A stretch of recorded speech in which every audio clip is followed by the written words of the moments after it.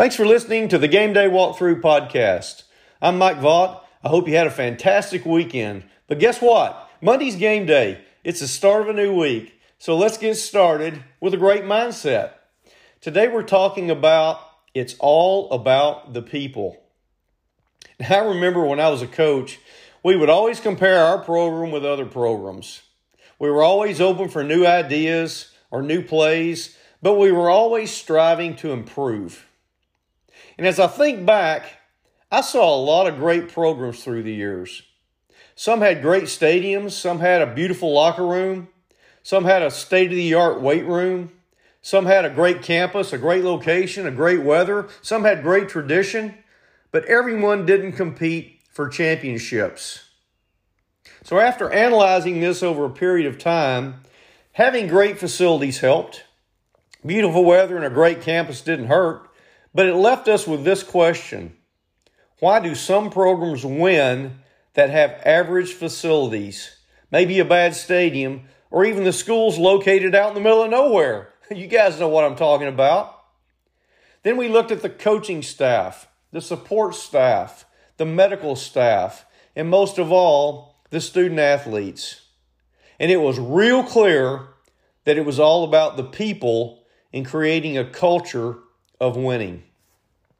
Think about it. To build a championship program, the people we just mentioned all play part in recruiting players. To compete on the field, you have to have players that can play. When you have talented players, you have to have teachers that can teach and coach them to learn the plays and techniques to play their position. You need a good academic support staff to work with the student athletes so they can continue down a positive path academically and meet all NCAA eligibility requirements, which get more complicated every year. And in order to perform on the field and in practice, they need people to provide proper nutrition and dieting, and the strength and conditioning coaches to have them in great physical condition. Not to mention injury prevention and injury maintenance from the sports medicine team. Without any of these key people, it's hard to perform consistently long-term at a championship level. And these key people create a culture of excellence.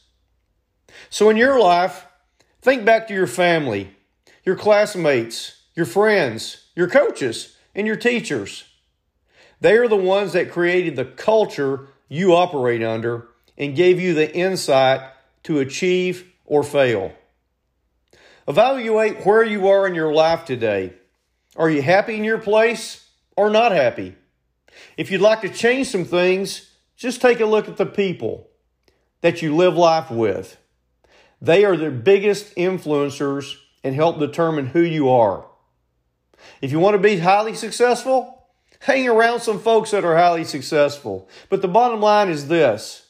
Life is about people, challenge, and opportunity, and you control your destiny.